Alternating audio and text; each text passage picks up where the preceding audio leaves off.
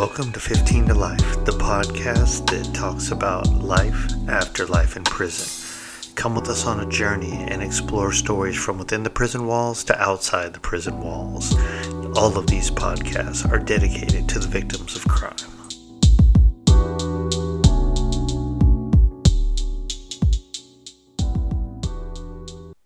Hey, what's up, everyone? Here we are, part 3 of the Joey Bell interview. So this is after she gets released from being incarcerated and what she's going through. And mind you, part of this is she's in a transitional housing unit. So it's going to be a lot of interesting things. She's also done so much in such a little amount of time and continues to strive for excellence and to help others. So let's go ahead and jump right into it. Here we go, part 3. All right, so gone through before, during, now you land over at beautiful Geo. Right. What's the situation? And talk a little bit about showing up there, like what that looked like going from prison to there, and then kind of some of the hurdles you have to go through just to be there and kind of function. And then also I would love to hear, and everyone would love to hear, like some of these organizations that you're working with now and, you know, trying to make a difference with. So. Okay, so landing at Geo. Well, during COVID, right, things are weird. So I think I mentioned it briefly. So we were quarantined in the hole, even though they say the hole doesn't exist. It does. So we were quarantined in the hole up at the prison before we left. The only time I've ever had a single cell in prison was in the hole. Great. Peaceful, quiet. I could color, I could write. Best thing ever. Of course, I was not there because I got in trouble. Probably different, right? When you've been in a little trouble. Mm-hmm. So we quarantined for 2 weeks, and we're not really sure what it's going to look like once we get here. So that day, 12 of us came down together. So they pack up all your stuff. Anything you've bought, you're allowed to take with you. You have to turn in your state issued property. So that first day is a little bit of a cluster. You've got boxes you're able to pack. They go through all your stuff before you leave, taking inventory, making sure they get all their stuff back. Your medications are supposed to come with you. They usually don't. And just that whole process. So it's a full day. So here, because we're in Pueblo, so Pueblo is yet still south of Colorado Springs. There are halfway houses in every county here. I don't know how it works other places. So we left Pueblo. We stopped in Colorado Springs at a couple of different halfway houses, dropped some people off there, continued to Denver. And we actually got transported to Denver Women's Prison.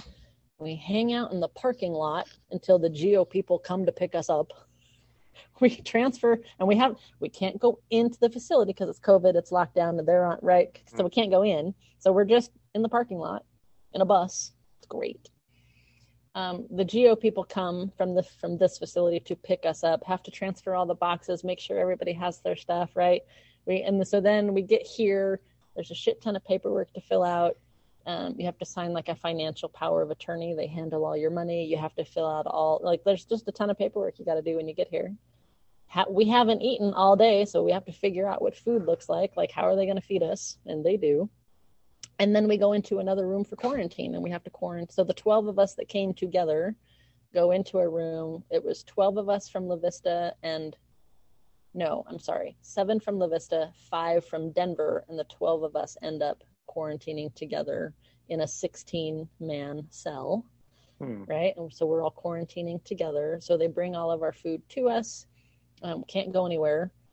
We did have one girl escape out the window because she just couldn't take it. Yes, you can walk right out of the halfway house, folks. That's how people escape. Right? She couldn't take it. She took it for a few days, couldn't, left. Happens. So we quarantined for 2 weeks. Here, we were allowed to have a cell phone immediately if it got dropped off to, because you can't go anywhere. Right. They're not allowing any visits. You could have one drop off, so your family could drop off whatever it was you needed within the first 72 hours. So your clothes, your hygiene, right? Because they're not going to provide anything to you. Sheets, towels, all the basics you're going to need. So for me, my fiance dropped my stuff off. Figured it out. So we spent 2 weeks with each other. And then come the end of quarantine, you're put in another room. So I'm now, this lovely rack you see, I'm now in another 16-person room. We have half capacity because of COVID. So I'm here with another 6 women in this space. It's still not socially distancing, right? That's not possible. I'm leaning up against my lovely locker where I have to keep all my things, right? I'm only allowed to have so much stuff here, right? They do count. You can't see it. I'm not allowed to show it to you, but there's a bathroom over in the corner. We have sinks here in the room. I have to be very careful, not allowed to film, right, in the facility. So that's why you can only see me in my space. You can't see the door behind me, but that's how that works. This director we have, I remember she was the director at my last halfway house. So I had written her a letter and asked to come here. I wanted the structure. I wanted the stability. Yeah, I've got somewhere I could go. But again, remember, if I have the opportunity to leave 18 months sooner, I'm taking that opportunity. And that meant writing a letter. She remembered me. Not sure if that's good or bad. Probably good. We'll get there later, but I tend to do a lot more. So I had a job waiting for me. I completed cosmetology while I was inside. Working in an office is probably not good for me. No more bookkeeping for me. So I'm cutting hair at a Great Clips. I had a woman, she completed her cosmetology inside as well, same facility. And anybody that want Great Clips, if you are a cosmetologist and you're out of prison, go talk to Great Clips. They will hire you, right? Great Clips is absolutely helping people come out of prison. Nice. So I had a job waiting, right? Started it as soon as I could. So I'm just going through it. Doing every day best I can. The organizations that I got really lucky with. So here in Colorado, the University of Denver has a prison arts initiative. It's called DU-PI. They have a contract with DOC, and it's just like what it sounds like. They're bringing arts into the prisons, a newspaper, a podcast, dance classes, theater classes. They've actually put on theater productions. Here in Colorado, it's been rare that men and women mix. They don't do that here. They keep us very segregated. But DU-PI, the men at Sterling, they did One Flew Over a Cuckoo's Nest, took their production to DW and performed it for the women at DW. The women at DW did A Christmas Carol, took it to the Ritchie Center at DU for the public, were transported to do a theater. So Mr. Williams is really trying to be progressive, and he's really nice. And the wardens at Sterling and DW happen to be the brothers Long. There's 2 Warden Longs. I've heard nothing but great things about them. They're really doing some good stuff, really trying to make things better. So shout out to them for doing that and for letting that happen with DU. So DU, they also have a prison newspaper called the Inside Report, and I was the first woman at La Vista to be published in the newspaper. I believe passionately in that. So I got really lucky. I was never a group leader for DU-PI. I just took every class that was offered at La Vista. Well, when I got out of prison, I'm a natural connector. I love people, like meeting new people. And I've been very proactive about if I know people are in the space of criminal justice reform, formerly incarcerated, I want to be in that space. And so I've been networking like crazy. That's how we met, right? And so they saw I'm on social media. I'm being real vocal. For me, I have to get away from the secrecy of my childhood. And so I'm being real transparent about the fact where I've been, what I've done, and what I want to do. Well, the director of DU-PI, Dr. Ashley Hamilton, saw what I was doing. And so she reached out to me because I was in the middle of a class with DU-PI when I left prison, and I wanted to finish it because I wanted that continuity, right? And they let me do that. So I was in touch with several people at DU. And so she sort of reached out to me, and they actually offered me a job. I now work as a paid program assistant for DU-PI. That's just so cool. And last week they interviewed me for the podcast. So it's going to be interesting to see when that season comes out. But that's going to be really cool because those are played for people in prison. And so I still have friends in prison, men and women, who will hear that and be like, hey, I know her. Like, and that's just cool because I want to help people still inside. Another organization that I'm working with is called the Realness Project. People around the country may have heard of an organization called Authentic Relating. So the Realness Project is, I guess let's call it the nonprofit arm that goes into the prisons and teaches authentic relating practices to people who are incarcerated. So they came into the prison. That's how I first met them, was down at La Vista in July of 2019.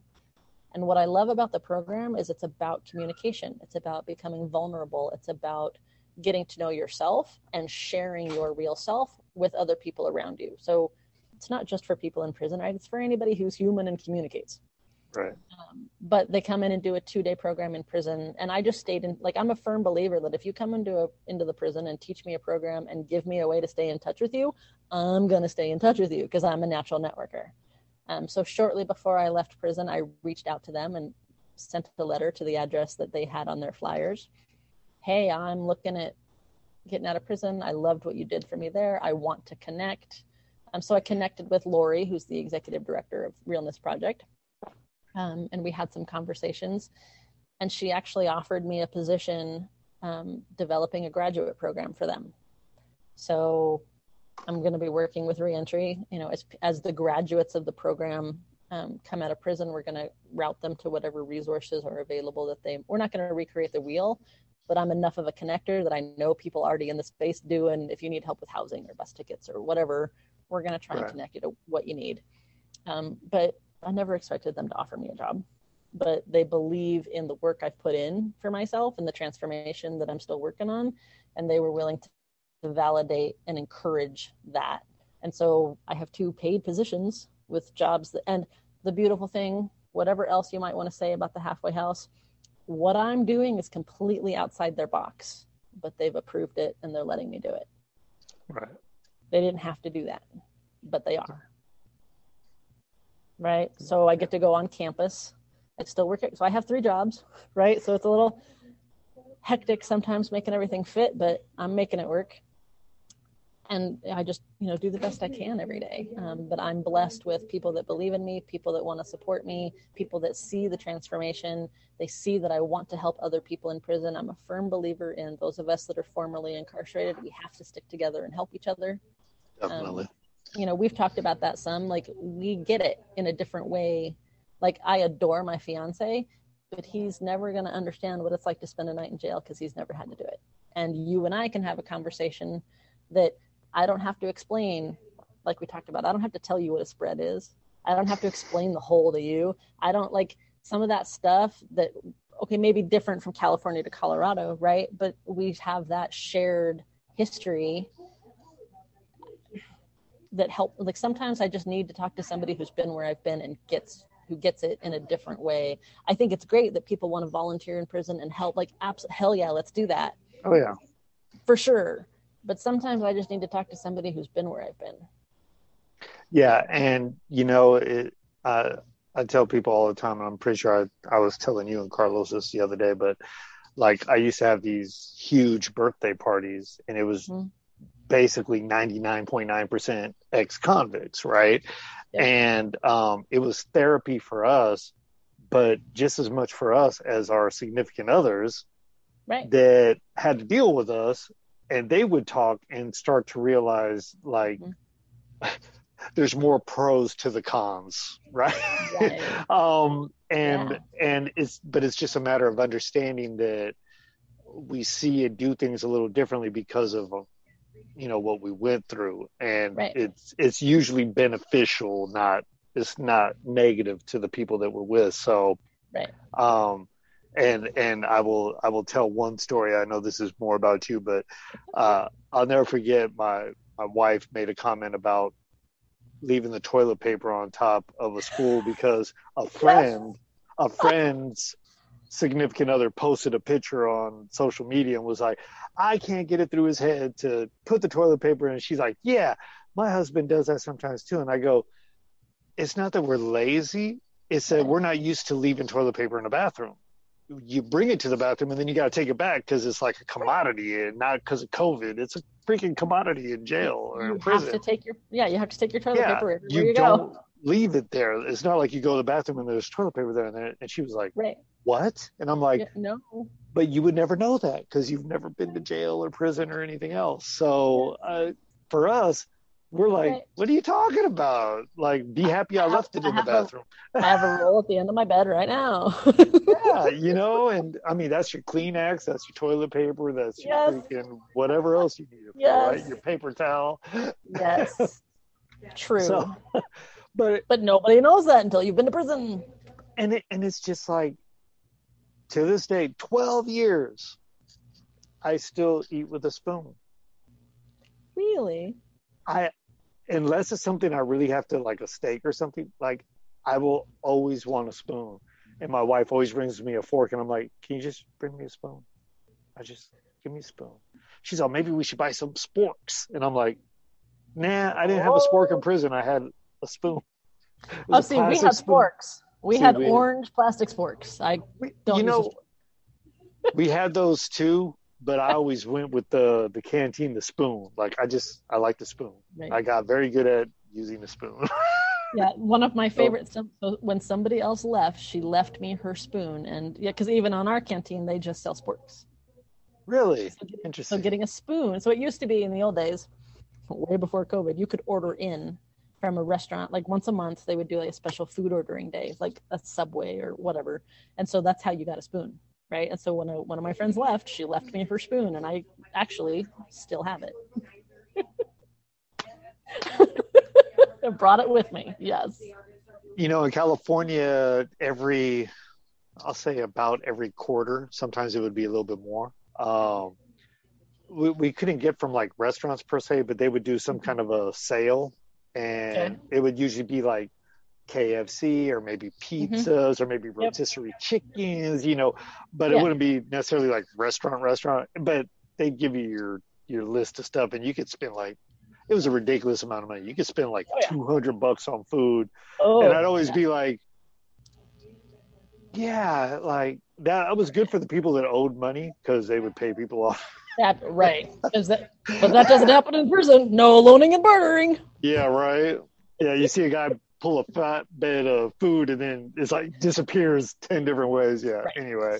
Yeah. But where I was the entrepreneurial guy, right? You and your cell phone thing. They would do like you could get the big old thing of carnitas and tortillas and stuff. So I would buy all this stuff and then make tacos and sell them 2 for $1. Like, yeah, I'm like that $150 I spent, I'm gonna make 500 off of that. Oh yeah, easy. Like this. Yeah, I loved it. I was like, oh, I'm a hustler. I'm gonna make it work. All right, so you're in jail, you're in a bunk, not a whole lot different, right? Not really. Where are you at in your stay? How much longer do you have there, and what are the plans once you can parole from jail? Right. So I'm on level 3 of the matrix. They do a matrix system here, which is 4 levels for DOC clients.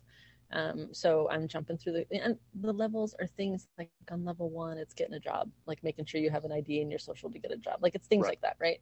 A lot of writing papers, doing a collage, whatever your case manager, each level you get roughly 8 things you have to do, and your case manager assigns that to you. So if you're motivated, it's on you how long it takes to do your matrix. So if you turn in 2 assignments a week, that's a month a level. So I'm on that plan. I'm a proactive kind of girl. So I'll be turning in my last 2 assignments for level 3 this week. Nice. Going to level 4. I'll be eligible to apply for ISP. Of course, the halfway house is telling me I'm not allowed to apply. So we'll see how that works out. Well, they want the rent money. That's how that works. So we'll see. I believe, if I remember correctly, the AR that covers DOC rules is I'm eligible to go out on ISP 6 months before my PED. Well, my PED is in January, so that means I should go out in June. Mm-hmm. Right. So I have a workaround to get the paperwork I need because that's the kind of girl I am. And I'll be submitting that paperwork here soon. So ISP is basically the angle monitor. It's that transition step between the halfway house and full on home. So I will be going home to my fiance's house. I'm able to go home on visits now once a week, so that's fantastic. We've been doing a lot of cleaning because that bachelor pad needs it, and kind of making it more our space, not just his space, right? So I'm able to do that. But the plan is to live there with him. When I can have permission to get married, we will get married and go through all of that stuff. But just, moving forward with life. And I'll be eligible for parole in January. So I'll have my parole hearing that I would imagine I will make it. I don't know why I wouldn't. And then I'll be on parole. I have a 5-year tail, as we like to call it. I won't serve all 5 of that. I'll probably serve half that, because I do what I'm supposed to do and I jump through the hoop. So basically, all things going the way they should. June, July, you got an ankle bracelet. January, February, you're on parole, no ankle bracelet. And then a couple years later, you're quote unquote free. Right. That's the plan. So, keywords, right? Popped up a couple of times talking about support and dealing with issues, right? What are you doing or what's being done for you in regards to support and helping you through your issues, if anything? So the system doesn't do jack for me. I don't qualify for any sort of mental health help because here, at least, they look at, have you had a diagnosis before? Have you been prescribed meds before? Those people get more help. I never had any of that, so I don't qualify for their assistance. So I'm in a therapy group here at the halfway house, which is less than worthless. It's the hoop I jump through. I find it I'm not opposed to therapy. Please don't get me wrong. I actually love therapy. What I don't like about it here is everyone's forced into it. Right. More often than not, it ends up being a complaint session about the halfway house. I get it. The halfway house sucks sometimes. Yes, that's not why I'm going to therapy. So I've asked to be allowed to be either put in an individual group so I can actually talk or see my own therapist. They'll probably approve one of those options. So I'm, remember, proactive kind of girl. So I've reached out to organizations. I'm in several mentoring groups. I see a therapist myself. I've reached out for my own help, and I've been building my own support network because I know that's what I need. I cannot, me personally, live alone, have no support, live under a rock. That's just not who I am. I'm a very, in case you hadn't noticed, social kind of girl. So I like meeting people. I like talking to people. And especially I'm learning to become more open, become more vulnerable, share more of my story, because somebody's going to get something from it somewhere. And so that's what I try to do. I love to speak, love to write. I'm working with the Prison Journalism Project, and I'm actively seeking more stories nationally. I'm their first outreach fellow that they've ever had. So anybody listening, if you want to write about your story for prison, I want to hear about it, right? We can get you published. But so I'm creating my own support network because I know that's what I need. And I'm making sure that I'm surrounding myself with, I don't care what your shit is that you got to work on. If you're working on your stuff, that's what we all need to be doing. We need to be helping each other work on our stuff, no matter what it is. So that's what I'm creating. So a lot of people who are formerly incarcerated, because I think it's important that we support each other. It's, right? We don't always get a fair shot. There's a lot of stigma attached around being fresh out of prison, right? And actually not even fresh. Anytime you've been you have a history of being in prison, there's a stigma there and there's some shame there. And we have to work on changing that. And I think that's important. So I choose to do that. I'm in touch with a couple representatives, a couple state senators, reform coalitions. Like, I believe in connecting and reaching out. And so that's what I do. I'm trying very hard to be purposeful in what I'm doing and how I'm trying to help. Because those girls like Claire and some of the other girls that are still in prison, I want to help them if I can. And that might just be being someone to listen to them sometimes, right? But if okay, sure, prison's not as bad as what you see on Locked Up and Raw and some of these TV shows, right? but it's also not as good as it could be. And I might be one of the first women that's really talking about it, but I won't be the last. I mean, if I have to be the first, I'm okay with that. And like we've talked about before, we're never going to say there's not a place for prison, because there is. But it shouldn't be as bad and as hard as it is either. Like, we're still human beings who deserve some dignity and compassion. And by shining a light, is it as bad here as it could be? No, it could be. I've heard of worse. Let's talk about Angola. Like, we've heard about worse places. It's not as bad as it could be, but it still isn't good in any way. And sure, Mr. Williams is doing everything he can, but we also have to change state statute. We also have to change the minds of people who fund prisons. There's so much work to be done, but you have to start somewhere. And if I'm that one baby step that can change someone's mind a rice size, okay, I'll do that. Well, yeah, and I agree 100%. I think baby steps. So for people like us and people not like us who are just supportive, to think something's going to happen overnight, it's not, right? The flip side is, it's kind of like California changed from California Department of Corrections to California Department of Corrections and Rehabilitation, right? And some great programs did come in.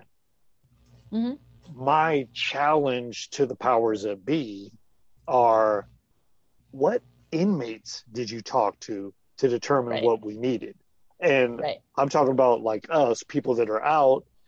People that are in. Quote unquote being successful, right? To say, this is what I needed while I was in. And then people that are in, right? And I think that's where you get a consensus, and you'll get the buy-in, not only from the people that are doing the programs, but the people that'll be going through them, right? I mean, you'll have inmates that want to go because, hell, I was part of the group that masterminded this, right? So I think there needs to be a lot more interaction, and something that we kind of talked about at one point was, like, wouldn't it be cool to get contracted out by the Department of Corrections to help make things better, right? And better in the sense that it's a safer environment for the guards to work in. It's a better place for the inmates.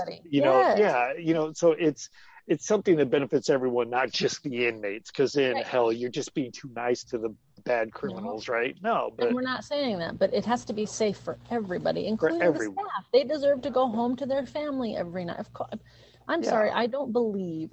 I've never been a believer in us versus them, green versus blue, like here in Colorado, we're green, right? I don't, and if that makes me a bad inmate, I'm sorry, but I believe in humanity. Right? And sure, there's some bad apples on both sides. Absolutely. Never going to say there's not. But in general, for me, I have to believe we have to make prisons a safer environment for everybody. For everyone. Yeah. No, definitely. Staff, volunteers, the residents, the workers, everybody. It needs to be safe. And it needs to be... To me, it's all about that change element, right? What is the system doing to help change individuals? Like, I don't care if once again, if you stole $5,000 or if you killed 5,000 people, what are we now doing to help fix that? Right. And that goes for, the lifers without parole, the LWOPs, right? Like, everyone, because eventually there might be a statute saying, you know what, you did 40 years. Well, and you're now more of a burden on society inside than out, right? And we need to look at the LWOP thing in general. Like, that is strictly about punishment. That's not about anything else.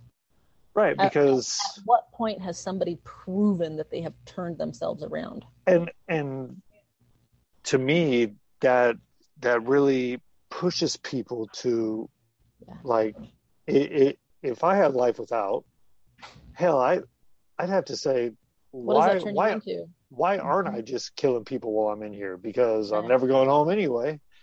And I can see both sides of that. I will say I'm not necessarily for or against death penalty, because I've seen too many people on death row that were found innocent 20, 30 years later. So it's kind of like, damn, what if we had killed that individual and then they were innocent? Like, Right. Jesus Christ, right? Yeah, I don't believe in the death penalty, right? But at the same time, if you're going to give someone life without, why aren't you just send them to death? You might, Like, because that's what you're doing. It's semantics. Why? It's semantics. Unless we're going to find another Australia and send people like, hey, there's your penal colony.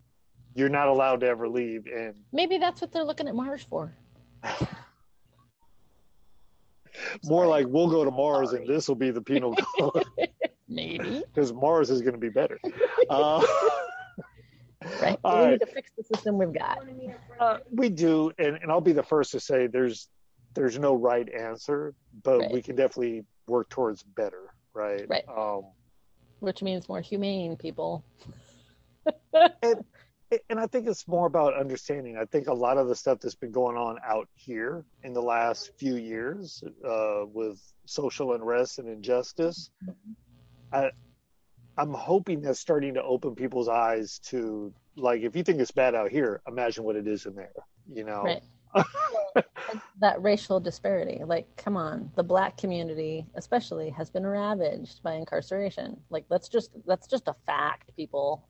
It's not a racial thing. That's just the way I'm not saying, like, that's just the way that's played out. Black and brown communities have a larger percentage of people incarcerated. 100%. And I know in California, like, blacks and whites are about even, but if you look at demographics, blacks are a minority, so that's how they should be represented, right? So anyway, it's and there's 28 ways to look at that and break it down of why this and why that, but we have a lot of issues going on, and they start out here and then they filter inside and then they come back out. So and usually they come out worse than when they went in. So we definitely have to work towards that. I don't want to hold you up any longer. I know you're like on the bunk and everything, and probably have other people you want to talk to. Closing thoughts, words of advice. Go. Wow. Closing thoughts, words of advice. Let's see. I